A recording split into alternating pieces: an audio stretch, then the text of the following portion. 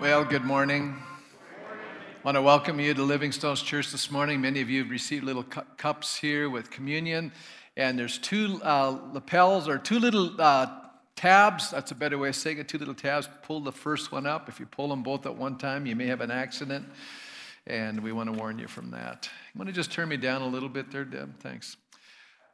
I just want to encourage us. You know, God is a God who answers prayer. And I know a couple of weeks ago I was praying for Bruce Clemminger, who is the president of Evangelical Fellowship of Canada. I just want to report to you that even though he was in critical condition there for a while with COVID, he's pulled through and he's doing really well. We just got a feedback here this past week. So God heard the cries of many, many Christians around our country.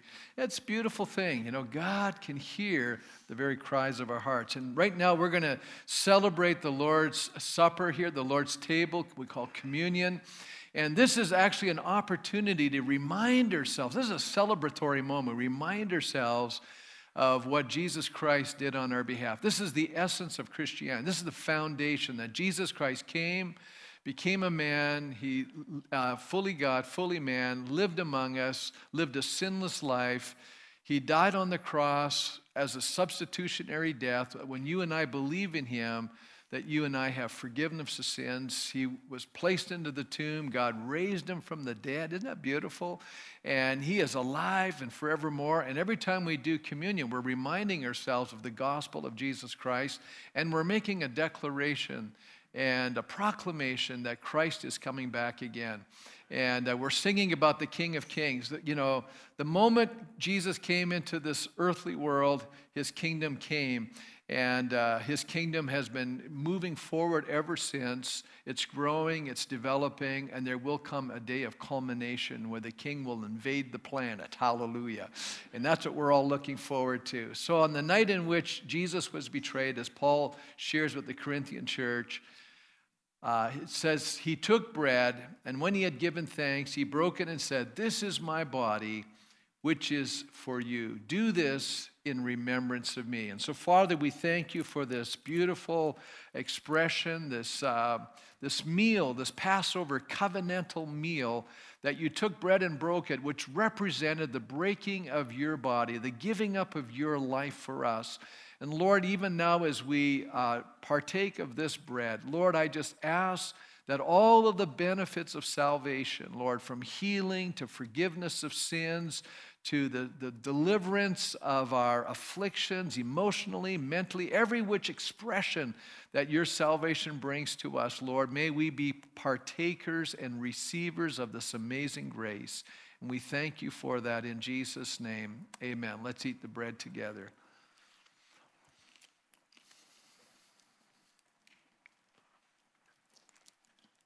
It says, in the same way after supper, he took the cup, saying, "This cup is the new covenant in my blood. Do this whenever you drink it in remembrance of me. For whenever you eat this bread and you drink this cup, you proclaim the Lord's death until he comes." And Father, I thank you that we're in a covenant relationship with you and that you're always faithful to your side of the agreement. Lord, help us to walk in faithfulness towards you. Help us, Lord, to respond to you in obedience. Help us to enjoy, Lord, this rich and amazing, abundant life that you give to us, Lord. And I thank you for that in Jesus' name. Amen. Let's drink this cup together.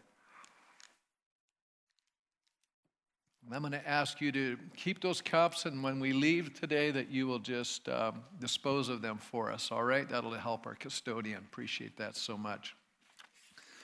I'm going to have you turn in your Bibles to the book of Proverbs. We're kind of motoring along. We're actually in chapter 26 of the book of Proverbs. We're going to look at an entire chapter, and I've entitled this message, "The Fires of Conflict." And how many recognize today there's a lot of conflict going on? Anybody recognize that? And I think people have become angry, and I believe because of the restrictions of COVID, there's a lot of pent-up frustration and anger. Anybody sense that? And it doesn't take a lot to get people upset. Isn't that true? And so we're going to take a look at this chapter today. And I think about, what does it take for a fire to rage out of control? You ever thought about that? And, you know, of the last number of years, we've seen some amazing forest fires. And sometimes they start out so small and so seemingly insignificant, but once they have the certain context and the certain materials, it just explodes into these roaring fires, and it destroys acre after acre of property and forest, and all kinds of people's lives are endangered by it. And so we see that fire, which can prove many times to be a great blessing when it gets out of control. Isn't that amazing? Good things out of control become destructive things. Isn't that true? How many know fire in its right place is a beautiful thing? It gives us warmth, it gives us light, but when it gets out of control, it becomes so destructive. And we're going to see today that that's exactly what happens when we live an unrestrained life. It becomes very destructive for us. And many things that were meant for good can be used for tremendous evil. Years ago, I remember reading a book by Charles Colson. Colson was an aide to Richard Nixon, the U.S. president.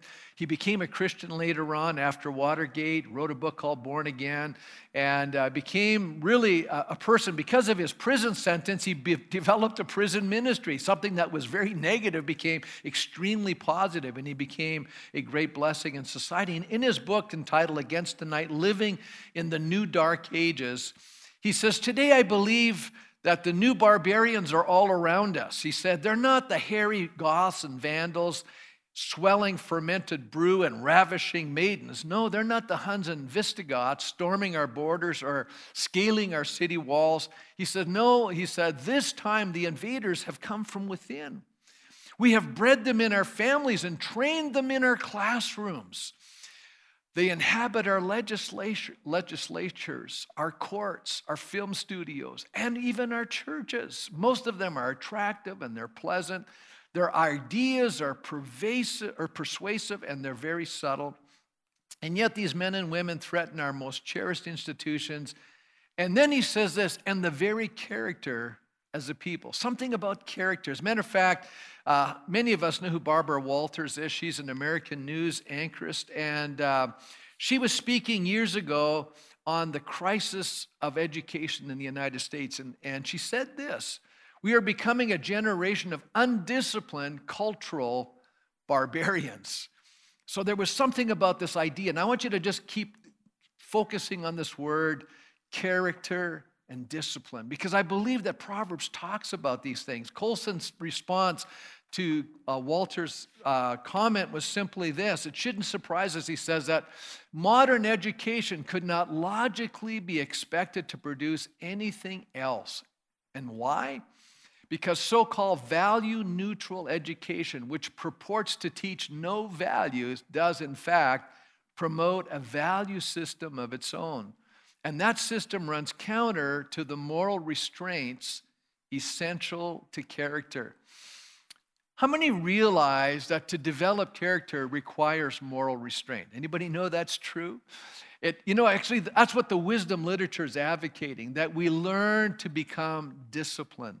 As a matter of fact, when you are growing up, one of the most important things that happens in your home is that your mother and father help discipline your life.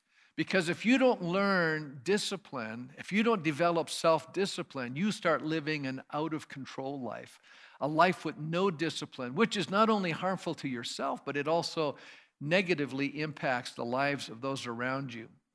As a matter of fact, the New Testament equivalent, I think, of the word, restraint, having self-restraint, is actually the word self-control. And we know that when we read Galatians chapter 5 and verse 22, one of the results of the work of the Spirit of God in our lives is not only love, joy, and peace, but one of those elements and results of God's Spirit at work in our lives is self-control, that we actually have self-control. How many think self-control is probably a good thing? That we can actually control ourselves. And people who can't control themselves get into all kinds of problems. We can talk about addictive behavior. We can talk about compulsive behavior. We can talk about all of these things. But when God's truly in control of our lives, we actually have this thing called self-control. And self-control is very powerful because I'm convinced that self-control helps us develop the kind of social skills that make us successful in life. Do you realize that there are some behaviors that are inappropriate and there's some behaviors that are appropriate? And one of the things that happens was when you and I learn to walk in wisdom, we actually learn to relate to people in a healthy way. And I would argue that the people that are going to be the most successful in this life have great social skills. And a lot of people who are diminished in this life are struggling with social skills. They just don't know what to say, what to do, how to handle it, what to do in certain contexts and situations. And so the book of Proverbs, if you struggle with this, I would encourage you to spend time studying the book of Proverbs because it's going to help you have wisdom. It's going to help you develop these skills so that you can relate to other people in healthier ways. And so I want to remind us that wisdom is actually a skill. It's a skill to govern. It's a skill to know how to behave in certain social contexts. It helps us to recognize that we can only be successful when we have these kinds of skills. And so wisdom is critical in life. And in Proverbs 26, we're going to see 4 negative character sketches of walking in a path called folly. Because as I've been trying to bring out to you over the course of a number of months now, there's really only 2 paths in life. You're either walking in wisdom or you're walking in folly. You're either doing the right thing or you're doing the wrong thing. I know that everybody thinks that there's all these options in life, but really they're all the options. For the most part, are all the wrong options. It's all on the broad road that leads to destruction Jesus describes. And here you and I are walking on a narrow path called the path of wisdom, which is a path that reflects the heart of God to the culture in which we're living. And so in these 4 character sketches, we are greeted and met with really the characteristic of folly, which one of the terms is the fool, the sluggard, the quarreler, and the deceiver. And so I'm going to take a look here at how to identify and actually avoid these behaviors in our lives, but also learning how to identify and respond to those behaviors in other people's lives. One of the things that happens is, you might know what the right behavior is, and you might see somebody else not behaving correctly, but how to respond to that, I think, is critical. And I see a lot of us now, we're struggling with how to respond to evil. We're struggling with how to respond to that which is wrong in our society. And I know that that's a fact because I've been talking to people, and some people's response are actually foolish. They're actually unhealthy. They're actually losing self-control. I see Christians losing control and not being restrained in their responses to the folly that's around them. And so I think we need to come back to the Word of God and say, how in the world do I need to respond to the problems in our culture today? How should I be responding as a person walking in wisdom? Do I let, the frustration and the irritations and the hurt and the anger inside of me rise up where pretty soon I'm now being overcome by these things and I'm behaving just as poorly as the people that I'm opposed to? And I see that sometimes that's what's happening. People are being overcome by evil rather than overcoming evil by doing the right thing. And so we're going to take a look here at really 3 groups of people and how you and I need to not only identify them, but how to respond to them in the right way. And so the first group or people that we're going to look at, first group, is a fool. And who are these people? When we think of a fool, somehow in our society, we think that people who are foolish are people who have a mental disability or a mental deficiency, that they're a little bit, we could say the elevator isn't hitting the top floor, right? We think that's kind of the fool, right? Or we think the fool is the person who's got social ineptitude. We just think, what an idiot. I mean, how can you behave like that? I mean, that's just so inappropriate, that social behavior. And that's how people see what fools are, but yet God doesn't define fools like that. That's not who God sees as the fool. As a matter of fact, the Bible is very clear about who the fool is. The fool is the person, this is going to shock you, has nothing to do with mental intelligence. I would even argue that some of the people have some pretty good social skills, not all of them, but some pretty good social skills. God could still deem that person a fool because God says the fool is the person who's trusting in themselves rather than relying on God. They are the people who are morally deficient. They're the people who are not looking to God at all.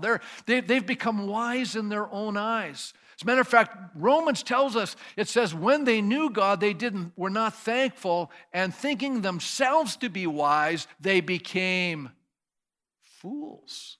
As a matter of fact, Proverbs chapter 14, verse 1 says this, the fool has said in his heart, there is no God. They are corrupt, their deeds are vile, and there's no one who does good. That's a description of the fool. That's the person who's rejected God and who is allowing themselves to determine their own course in life. In other words, they've become God. They've made themselves God. They have taken on the prerogative of being the final and ultimate authority in their lives. That person, biblically, is described as the fool. And so we have to be careful that we don't step over that line once in a while. Say, hey, God, excuse me, I'm going to take over right now, and I'm going to do my thing here. The moment you and I take that step, we've walked into a step of folly. We're doing our thing rather than God's thing. We're leaning to our own understanding. It's going to create problems in our lives. And I think that's important to identify.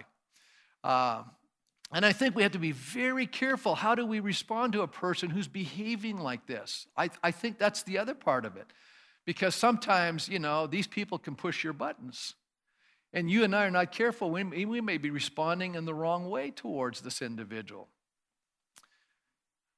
One thing we don't want to do is honor them. You go, what does it mean to honor these people? We're going to see that in a second. It means that we're putting our trust in them, or we're looking to them for assistance in our lives. Now, think what Dr. Walke points out here. He says the first 12 verses makes it clear that giving him, the fool, a social standing is going to cause great damage. And then he goes on, and as we read here in Proverbs chapter 26, this is the beginning now, Proverbs 26 and verse 1, it says, like snow in summer or rain in harvest, honor is not fitting for a fool. That's not the appropriate thing. Now, how many know that you don't appreciate it when snow starts falling in August?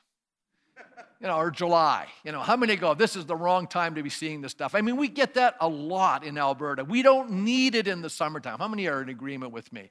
You're probably pretty happy once the snow is gone, and you don't want to see that for quite a while. And so, it says like snow in summer or rain in harvest. If you're a farmer, the last thing you want to see is it raining when it's time to take the crops off the field. That's the worst possible thing. And he says those are things that you don't want. And he says you don't want to give honor to a fool. It's just not an appropriate thing to do. As I wrote down, it's two unwelcome weather conditions. These two similes are used to explain that this honor is inappropriate for the fool. Very few people rejoice, I think, to have snow in summer or to have, rain impede their harvest. They're unwelcome intruders. Paul Koptic relates that the first two Proverbs here speak of what's appropriate or not. In verse 1, it depicts natural order out of whack. Verse 2 depicts the order as it should be. Undeserved curses do not stick because, like the glory of a fool, they are not fitting. He goes on to say, like a fluttering sparrow or a darting swallow, an undeserved curse does not come to rest. How many have ever had those birds darting at you? Ever had that experience? I've had some of these little guys zooming around, but the good news is they don't land. Thank God, right? And he says that's what happened, The picture is painted here in verse 2 that that these curses that are uttered against us that are undeserved they're not going to work. It's amazing how often we get afraid of things that we shouldn't be afraid of. Just because someone, threatens us needlessly doesn't mean it's going to be what happens. The next verse explains the challenge of trying to motivate fools. You know how hard it is to motivate a fool? Boy, it's tough. Listen what it says here in Proverbs 26, verse 3. A whip for the horse, a bridle for the donkey, and a rod for the back of fools. Well, what's he saying? It says, you want to get a horse going, you got to whip him. And to direct the donkey, you got to use a bridle. And he said, to get a fool moving, you got to discipline them. There's just no way around it. Now, Paul Koptic says, if a rod is recommended, it is assumed that the fool is no smarter than those beasts of burden beyond convincing by argument. In other words, just arguing with somebody like this, you don't win the argument. You're just wasting your breath, basically. They need to be disciplined. And in the next couple of verses, we find that they almost seem in conflict with each other. It's almost like they're contradictory. But I think what Proverbs is revealing to us is that it takes wisdom to know how to respond to foolish people. You have to understand the context and the circumstances and what's appropriate in each situation. And so let's take a look at verses 4 and 5. I always find this one interesting. It says, "Do not answer a fool according to his folly, or you yourself will be just like him." I think this is a great temptation right here. That we start responding in like manner. And then the next verse says, "Answer a fool according to his folly, or he will be wise in his own eyes." Oh, wait a minute, I'm confused now. It says don't do it. Now it says to do it. And there's different outcomes here. So what does it really mean? Well, I think Dr. Longman presents one understanding. He says it's teaching the nature of Proverbs as a literary form. Proverbs are not universally true laws, but circumstantially relevant principles. In other words, it just depends. Like you have to figure out when to use a proverb. In other words, what should I be doing in this context? Because, sometimes the best answer is no answer. And then other times you need to answer. And it depends on the context. And you say, well, what's the context? Well, he says the wise person must assess whether this is a fool who will simply drain one's energy with no positive result. How many of you ever noticed he goes, forget it, this person's got their mind made up. No matter what I say, I can't change it. I'm not going to waste my breath here. Or whether an answer will prove to be fruitful to the fool or perhaps to those who are overhearing the conversation. The wise not only know the proverb, but can also read the circumstance and the people to whom they dialogue. And I just put to myself, part of the context we find ourselves in determines if we should respond and how we should respond to it. And I'm going to give you an example. If you're a parent, how many know that when you're starting out in life, you're probably in the category of a fool? Now, let me explain what I mean by that. You're just ignorant. You just don't know. You're a child. You got a lot to learn, right? How many know that's true? And so part of parenting someone is helping them grow up and learn the appropriate ways to live life. And one of the responsibilities, I believe, of a good parent is to discipline their children. Come on now. And, we have a whole culture today that doesn't believe that anymore. There's parents out there that they don't discipline their kids at all. And they're actually not loving their children because they're letting their kids just do their own thing. And that's going to be detrimental not only to that child as they grow up, but also to the people that child comes into other people's lives. That's a very unhealthy thing. So I think at that point, you need to speak to the fool. And as a matter of fact, when you look at Proverbs chapter 1, what's the context of the Proverbs? A father is speaking to his son. My son, listen to my words. Listen to my wisdom. I'm giving you experience. I'm giving you instruction. And so there's a great cry today, I believe, in the hearts of many young people. You know what they long for? They long to be mentored. Young people, not only, they want to be heard. That's good. We need to listen. As older people and experienced people, we need to hear where they're coming from. But then I also would say the reciprocation needs to happen. Young people need to listen to older people who have more experience and have walked through life. And how many can honestly say, as you're a little bit older, you probably made a few mistakes in your journey? Any older person made a few mistakes. And if you're a wise person, this is the difference between wise people and foolish people. Wise people learn from their mistakes and hopefully don't keep repeating the same mistakes. And foolish people keep doing the same stupid things over and over and over again. We're going to see that a little later here as we're going through the chapter. So if you're a boss, now, let's say you've been, you're in management. You've been given these employees. How many know you're hopefully trying to communicate what needs to be done, right? And you're really hoping that the message gets through. How many know that's true? You're really hoping it's going to work, but it doesn't always. That doesn't always happen. I heartily agree with Harry Ironside when he says to answer him, the fool in the same scoffing, egotistical spirit that he manifests would be to sink to their level. That's why it says don't answer a fool according to his folly. Don't act like him. He's saying if he rails, to rail in return would be to follow his evil example. That's how you're overcome with evil. And I find sometimes as Christians, we get sucked in to an argument. Pretty soon we're just behaving as poorly as the person that we're trying to fix. How many say that's dumb? You need to be modeling something totally different. There needs to be some sort of restraint in a person who's walking in wisdom. He goes on, but on the other hand, to allow foolish, unlearned statements to go unchallenged and without rebuttal will only strengthen that person in their self-assurance and their conceit.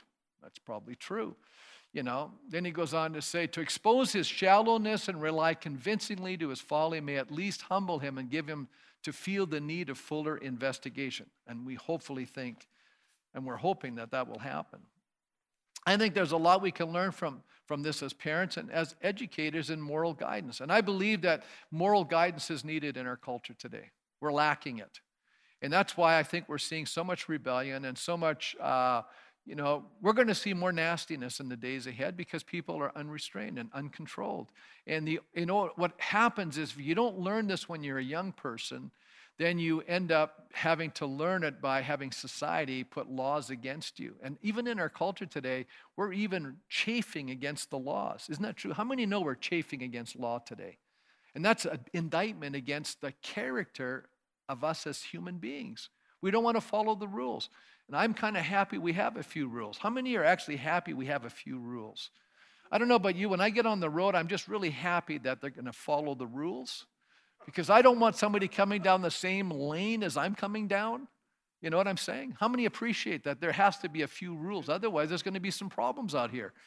But people struggle with that. But let me move on. The following Proverbs actually speak of the effects of honoring fools. In Proverbs 26, verse 6, it says this, sending a message by the hands of a fool is like cutting off one's feet or drinking poison. That's a pretty strong analogy. I would say that's quite deadly. Right? Verse 7, like the useless legs of one who is lame is a proverb in the mouth of a fool. It's going to have no effect. Goes on to say here in verse 8, like tying a stone in a sling is the giving of honor to a fool.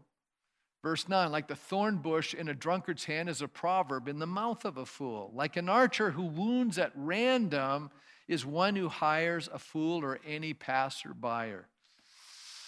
And then this one is interesting. He says, and Peter repeats this in his epistle, his letter. He says, as a dog returns to his vomit, so fools repeat their folly. Remember I said they don't seem to learn anything. And then the last verse, do you see a person wise in their own eyes? There's more hope for a fool than for them.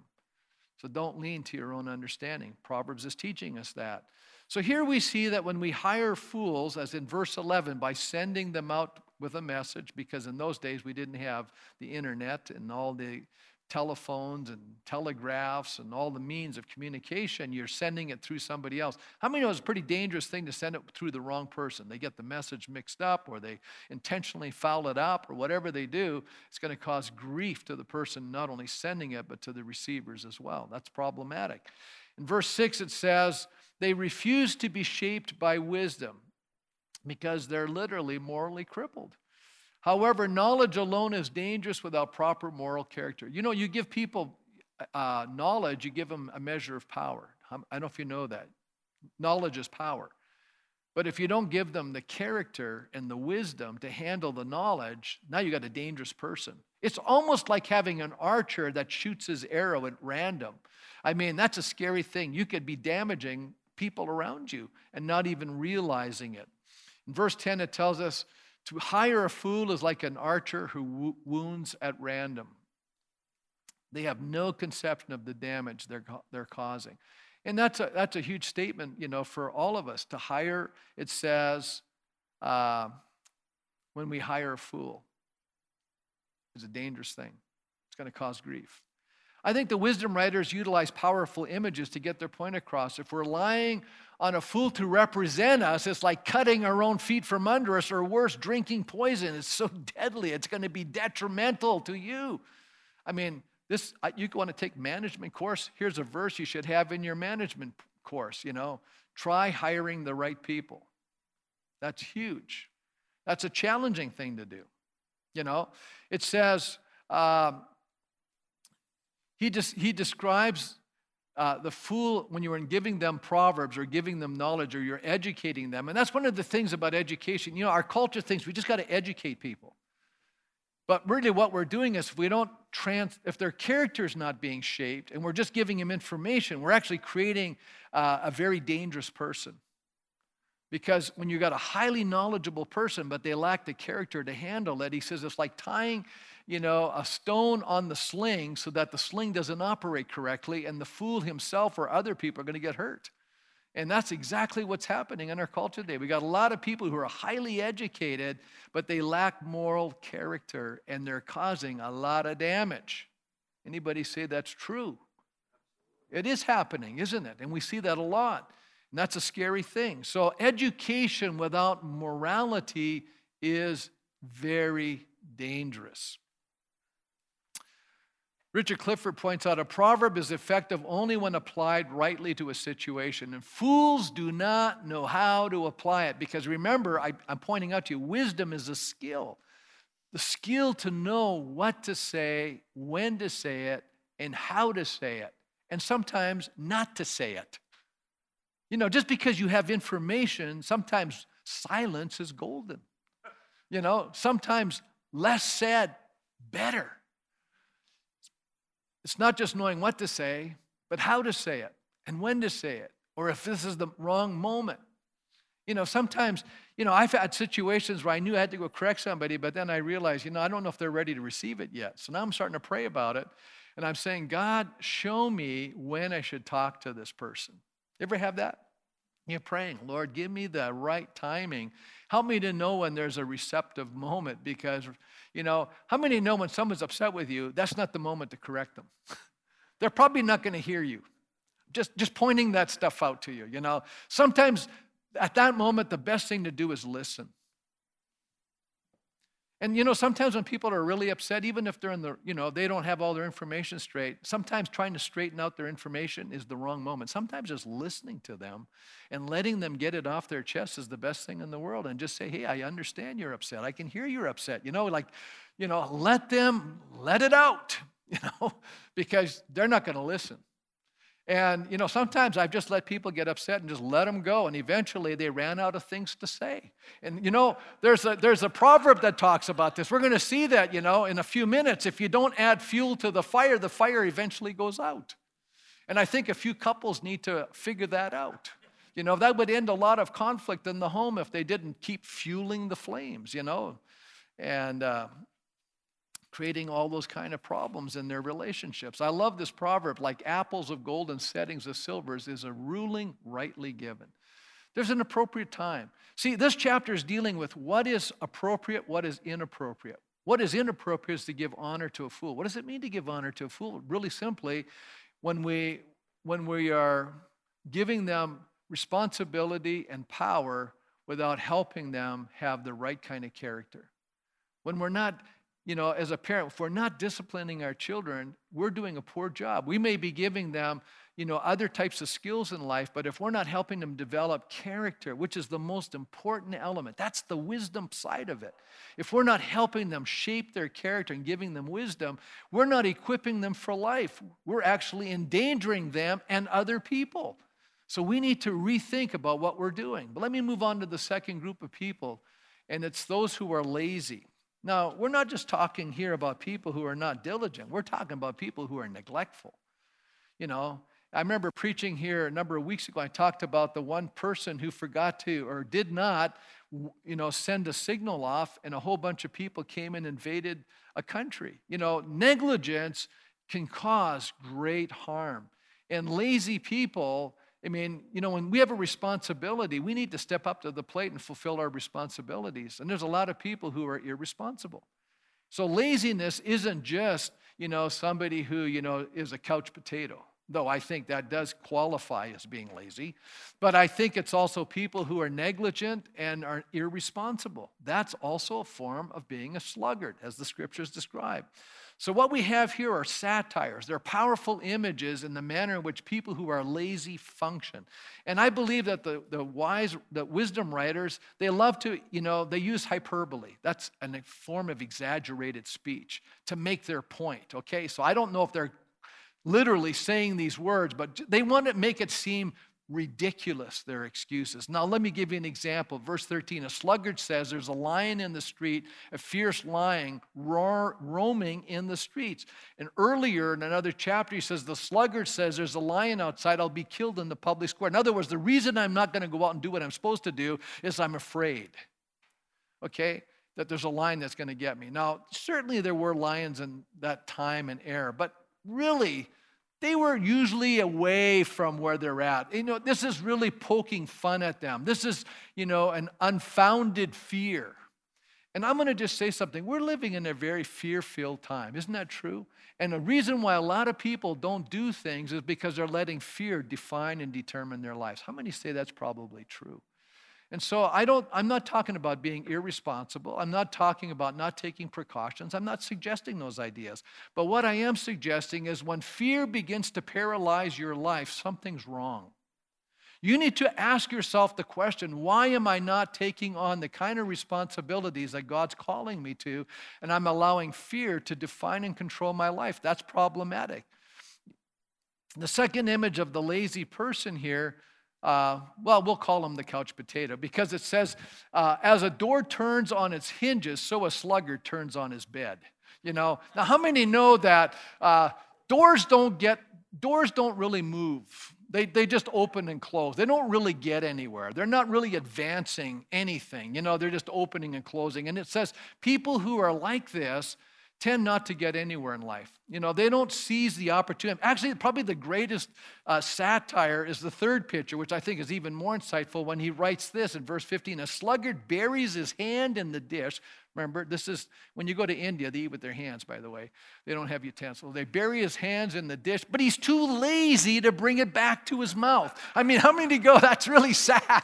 That's really lazy, somebody says. Well, we know that that's a satire, right? I mean, he's just exaggerating. But what's the point?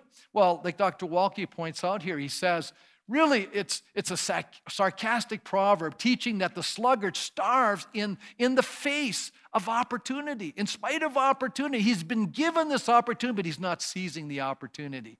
And it says the sluggard so dislikes any form of work that the very thought of exerting himself exhausts him. And there are people like that. He goes, I'm just exhausted thinking about what I got to do. Now, how many know that you just should get up and do it?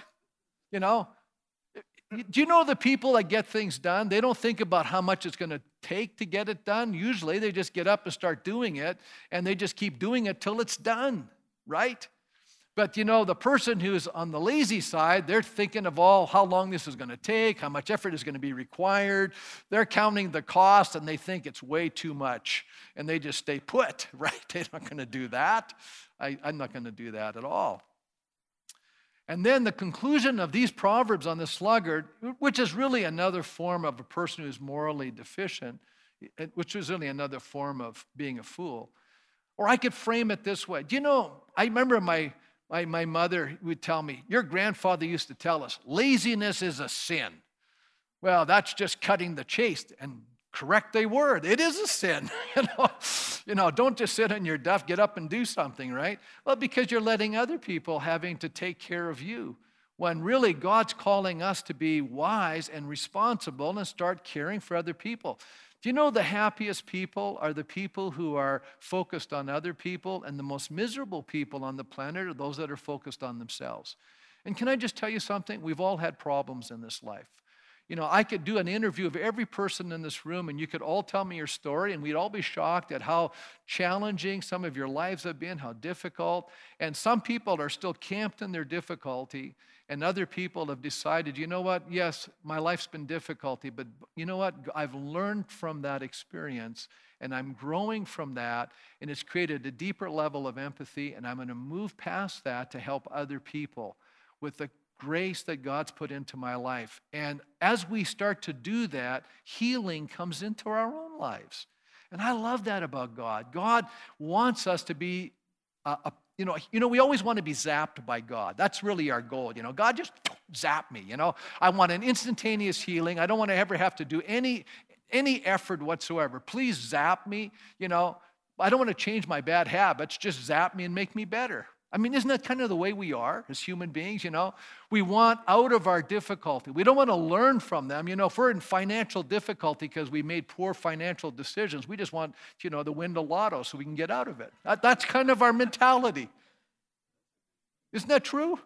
Come on, that's the way we are, Yeah, we want it right now, but God wants us to grow in wisdom. He wants us to change our behaviors and use our painful experiences and rise up out of the ash heap and begin to minister to other people, even though we don't have it all together. And we're saying, hey, I'm still on the journey. I'm still learning. None of us have arrived. We're all here, fellow strugglers and sinners, experiencing the grace of God together. That's what God's looking for in our lives. It says here in Proverbs 26:16, a sluggard is wiser in his own eyes than 7 people who answer discreetly. Isn't that amazing? What I find interesting, why I think this one's so good is you can't reason with a lazy person. They're choosing a certain lifestyle, and the wisdom writers believe that it took effort and diligence to be successful in life and in relationships. Negligence was destructive, but those who were sluggards were so deluded that they continued to perpetuate their self-destructive way of life despite the advice of other people who are generally the people they're asking help from. Isn't that interesting? That's the way we are. But I think there are basically 2 types of poor people: those who are unable and incapable to care for themselves. And I think we have a moral responsibility to help them. Okay? And then there are those who, won't. They're capable and they're able, but they don't want to. And those people fit the category that we're talking about here. It fits the latter category. Let me move on to the last group we're going to look at. I'm borrowing Dr. Walke's little heading. These are the mischief-makers. They get into mischief. They're going to do the wrong stuff. Fools get into trouble. So these are the people who bring grief into their own life and into the lives of other people. They intrude into, the first group are those who butt into other people's business. If you're going to get into other people's business, you're going to get bit. I can tell you, you say, how do you know that, Pastor? Well, look at the proverb.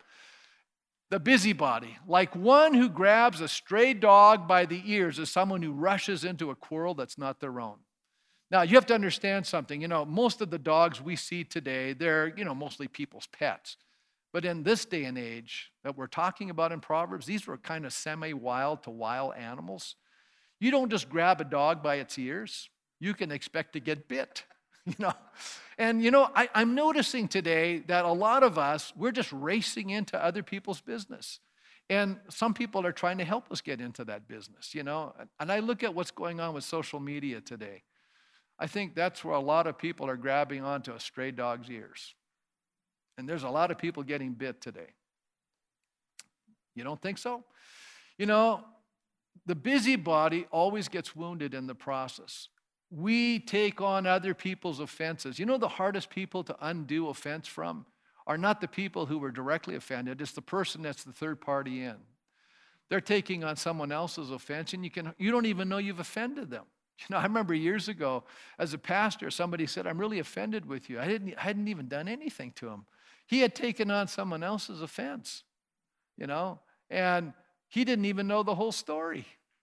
And he was upset with me. So, it's really hard to know that you have to go to somebody and ask for forgiveness when you didn't even know you offended them because you didn't even talk to them or did anything, Do you see how crazy this becomes? It's just what's happening in our culture today. I think much of what we're hearing today are other people's agendas. You're getting a partial part of a story. If you and I are discovering even 10% of what's going on, that's a lot. And we're acting like we're total experts and we have the full slate of information. Can I tell you, life is far more complicated than we realize? And I'm going to just challenge us. You may not be happy with maybe a mayor or a premier or a prime minister or a president, but you have no conception of the complexity of their office and the decisions they have to make. You have no idea. And I'll tell you right now, no matter what some of these leaders do, it's wrong for somebody. People are going to be unhappy. And so you have to live with that as a leader. You're trying to make the best, hopefully, make the best decisions possible. And at the end of the day, they're going to answer to God. Ultimately, everybody answers to God. We need to realize that.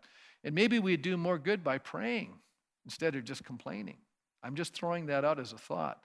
I think many times we're aroused to action without the reality of the full story. We're like Don Quixote, we're going in there, fighting evil in impractical ways, and often by using evil in return rather than responding with self-restraint and wisdom and knowing the right thing to do. But let me move on to the second group, and that's the people who have reckless speech. Listen to what it says here in Proverbs 26:18. He says, like a maniac shooting flaming arrows of death is the one who deceives their neighbor and says, I was only joking. The tongue, think about that. There's a lot of people that are saying all kinds of stuff, and it's dangerous stuff.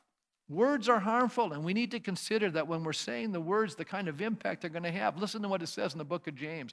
The tongue is also a fire, a world of evil among the parts of the body. It corrupts the whole body, sets the whole course of one's life on fire, and it itself is set on fire by hell. Wow. What the devil wants to do is get a hold of your mouth. That's what James is telling me here. If he can get a hold of our mouths, we're going to cause damage. Right?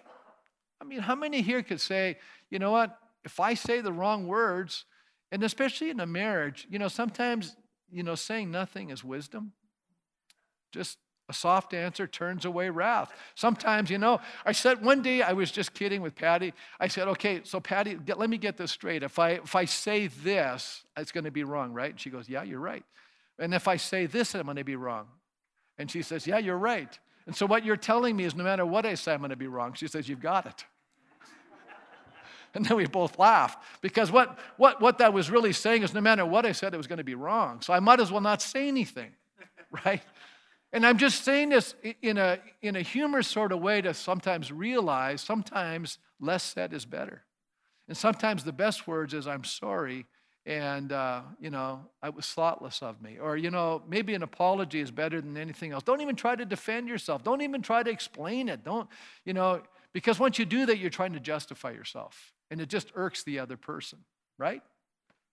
Third expression is gossip. Oh, without wood, a fire goes out. That's the one I like. If you don't put wood in the fire, fire's going to burn down. Without gossip, a quarrel dies down. Isn't that beautiful? As charcoal to embers, as wood to fire, so is a quarrelsome person for kindling strife. Do you know there's a lot of quarrelsome people out here egging people on? Don't be egged on. Goes on to say here, the words of a gossip are like choice morsels. They go down to the innermost parts like a coating of silver dross on an earthenware of fervent lips with an evil heart. And so here we see that gossip's the fuel that keeps contention alive. I think there's a lot of contention in our world today. How many say that's true, Pastor? Lots of contention. And that's because people are just rattling their mouths off. Don't join the conversation. How's that? While there's opportunity for the conflict to mend and be healed, these people keep inflaming the situation. It's true. As a matter of fact, Dr. Welke points out the community that tolerates the slanderer is culpable for the conflicts that it tears apart. And it's true. We need to hold people accountable for what they say. Otherwise, we're going to have a lot of strife. And I think we're living in a culture today with unrestrained words that are leading to unrestrained actions, and people's livelihoods and lives are now in jeopardy. And I could just paint a whole stack of illustrations, quite recent ones, that this is what's been happening. Because, let me tell you something. When you and I render evil for evil, we have been defeated. We have been defeated. And I see so much violence today, in the media. People are responding. They feel like they're not being heard, and so they resort to violence. Folks, violence is never the right response. No matter how bad you've been treated, it's the wrong response. Jesus says that. Look at what Jesus did. He's the one that we're supposed to be copying. And then finally, the deceiver. Enemies disguise themselves with their lips, but their hearts they harbor deceit. It says, though their speech is charming, do not believe them, for 7 abominations fill their hearts. It says their malice may be concealed by deception, but their wickedness will be exposed in the assembly. Whoever digs a pit will fall into it. If someone rolls a stone, it will roll back on them. What is he saying? If people are out advocating evil, it's going to come back to bite them. It's going to get them. It goes on, a lying tongue hates those it hurts, and a flattering mouth works wounds. You know, it's interesting that there's a proverb among the nations. It is common for men to hate those whom they've injured. Isn't that interesting? It's common for people to hate the people they hurt. That's why people abuse and continue to abuse people. And they justify themselves in it because they're wounded. They're damaged goods. And we need to understand that. And so fighting back the way that they're fighting is never going to, it's just going to justify their behavior. Well, here's what we read. Ultimately, they're going to suffer for it. And we need to understand that. So when we don't walk in wisdom, we cause a lot of interpersonal, relational damage. How many see that? How many can see everything we've addressed in this chapter is going to create broken relationships? Everybody see that? So what are they telling us? Use wisdom. Use restraint. Be able to identify things. God is calling us to minister to people. How many know we need the wisdom of God to discern what to do and who we're dealing with, and not to succumb to what people are doing to us? Because that's a very deep temptation, isn't it? When someone hurts you, what do you want to do? Strike back. That's the natural human response. I'm going to tell you something. It takes supernatural, spirit-empowered grace not to strike back. It takes the spirit of Christ within us to turn the other cheek, to do the good thing, to forgive people. It's a lot harder to do, isn't it? Lord, deliver us from responding in like manner, either with indifference or negligence, anger, or being overcome by evil. Let us stand. So this morning, as we close, as I was thinking about this, so what difference does these verses make in our lives? What difference should this make? How many here say, Pastor, I realize there's a little lack of self-control in my life. Anybody here have any issue with self-control? Any self-control issues? Okay. So you guys, all of the rest of you are perfect. You never sin with your lips. You never say the wrong thing. Or do we all need to say, Lord, I need your help today? It's me, Lord. I need wisdom to flood my soul. I need the Holy Spirit to give me self-control. How many say, fill me with the Holy Ghost? And it's not so that I can just speak in tongues more.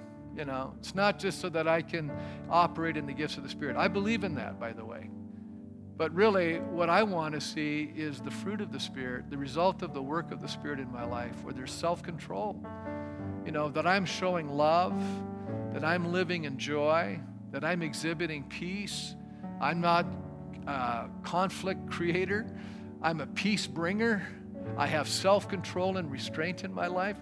I know this was a very, I wish every sermon you could jump up and down and shout and praise and tell everybody how awesome God is and all the great things He's doing. But sometimes we have these sermons that are kind of corrective and instructive. And this is one of those, that we're having an explanation of, maybe I need to, maybe for me, I need to spend less time in social media. Maybe I need to spend more time in the Word of God. Maybe I need to spend more time praying and letting the Spirit of God transform my heart so that my response to the people around me is more Christ-like. Instead of getting wound up for sound and being upset and spreading information that probably has some merit to it, but then there's a whole bunch of lies that are with it, and it's just agitating and aggravating and frustrating and inflaming situations. How many think right now in North America, situation's quite inflamed? And how many believe it's quite inflamed right now? How many say, what we probably need? We probably need people that have self-control. We probably need people that are full of the Spirit, right? We probably need people that are peacemakers right now instead of agitators. How many say that's probably true, Pastor? How many say, I want to be that kind of person? I want to be Christ in the midst of this broken, agitated world. Can I just tell you something? Jesus could have had a revolution. People were willing to follow Him. Jesus chose a different path. He wasn't a zealot. He didn't try to overthrow Rome. He didn't try to get rid of slavery in a single generation. I'm just telling you, there were a lot of things Jesus could have went after. Do you know what he decided to do? He decided to deal with the biggest problem, sin in the human heart. How many think he went right to the heart of the issue? I want us to go to that place. Let's get to the heart of the issue and not to be focusing on the peripheral things, okay? I believe if people's hearts are changed, you know what's going to happen? We're going to have a changed culture. Isn't that the truth? You know what has to happen? We need to have a real revival in our country, and it starts within me and within you. We need to have a changed heart. We need to be full of the Spirit so that we can respond to the foolish things we're seeing in our culture today. But it'll only happen if we walk in wisdom and we walk full of the Spirit. So Lord, would you forgive us today? Would you help us, Lord, begin to recognize that we might be actually adding to the aggravation and the hostility and the inflaming of a lot of what's going on in our culture today. I pray, Father, that you will help us to be people full of love, full of joy, full of peace, full of self-control, full of the Spirit, walking in wisdom in a culture full of folly. Help us to model a different way of living. In Jesus' name, amen. God bless you as you leave this morning.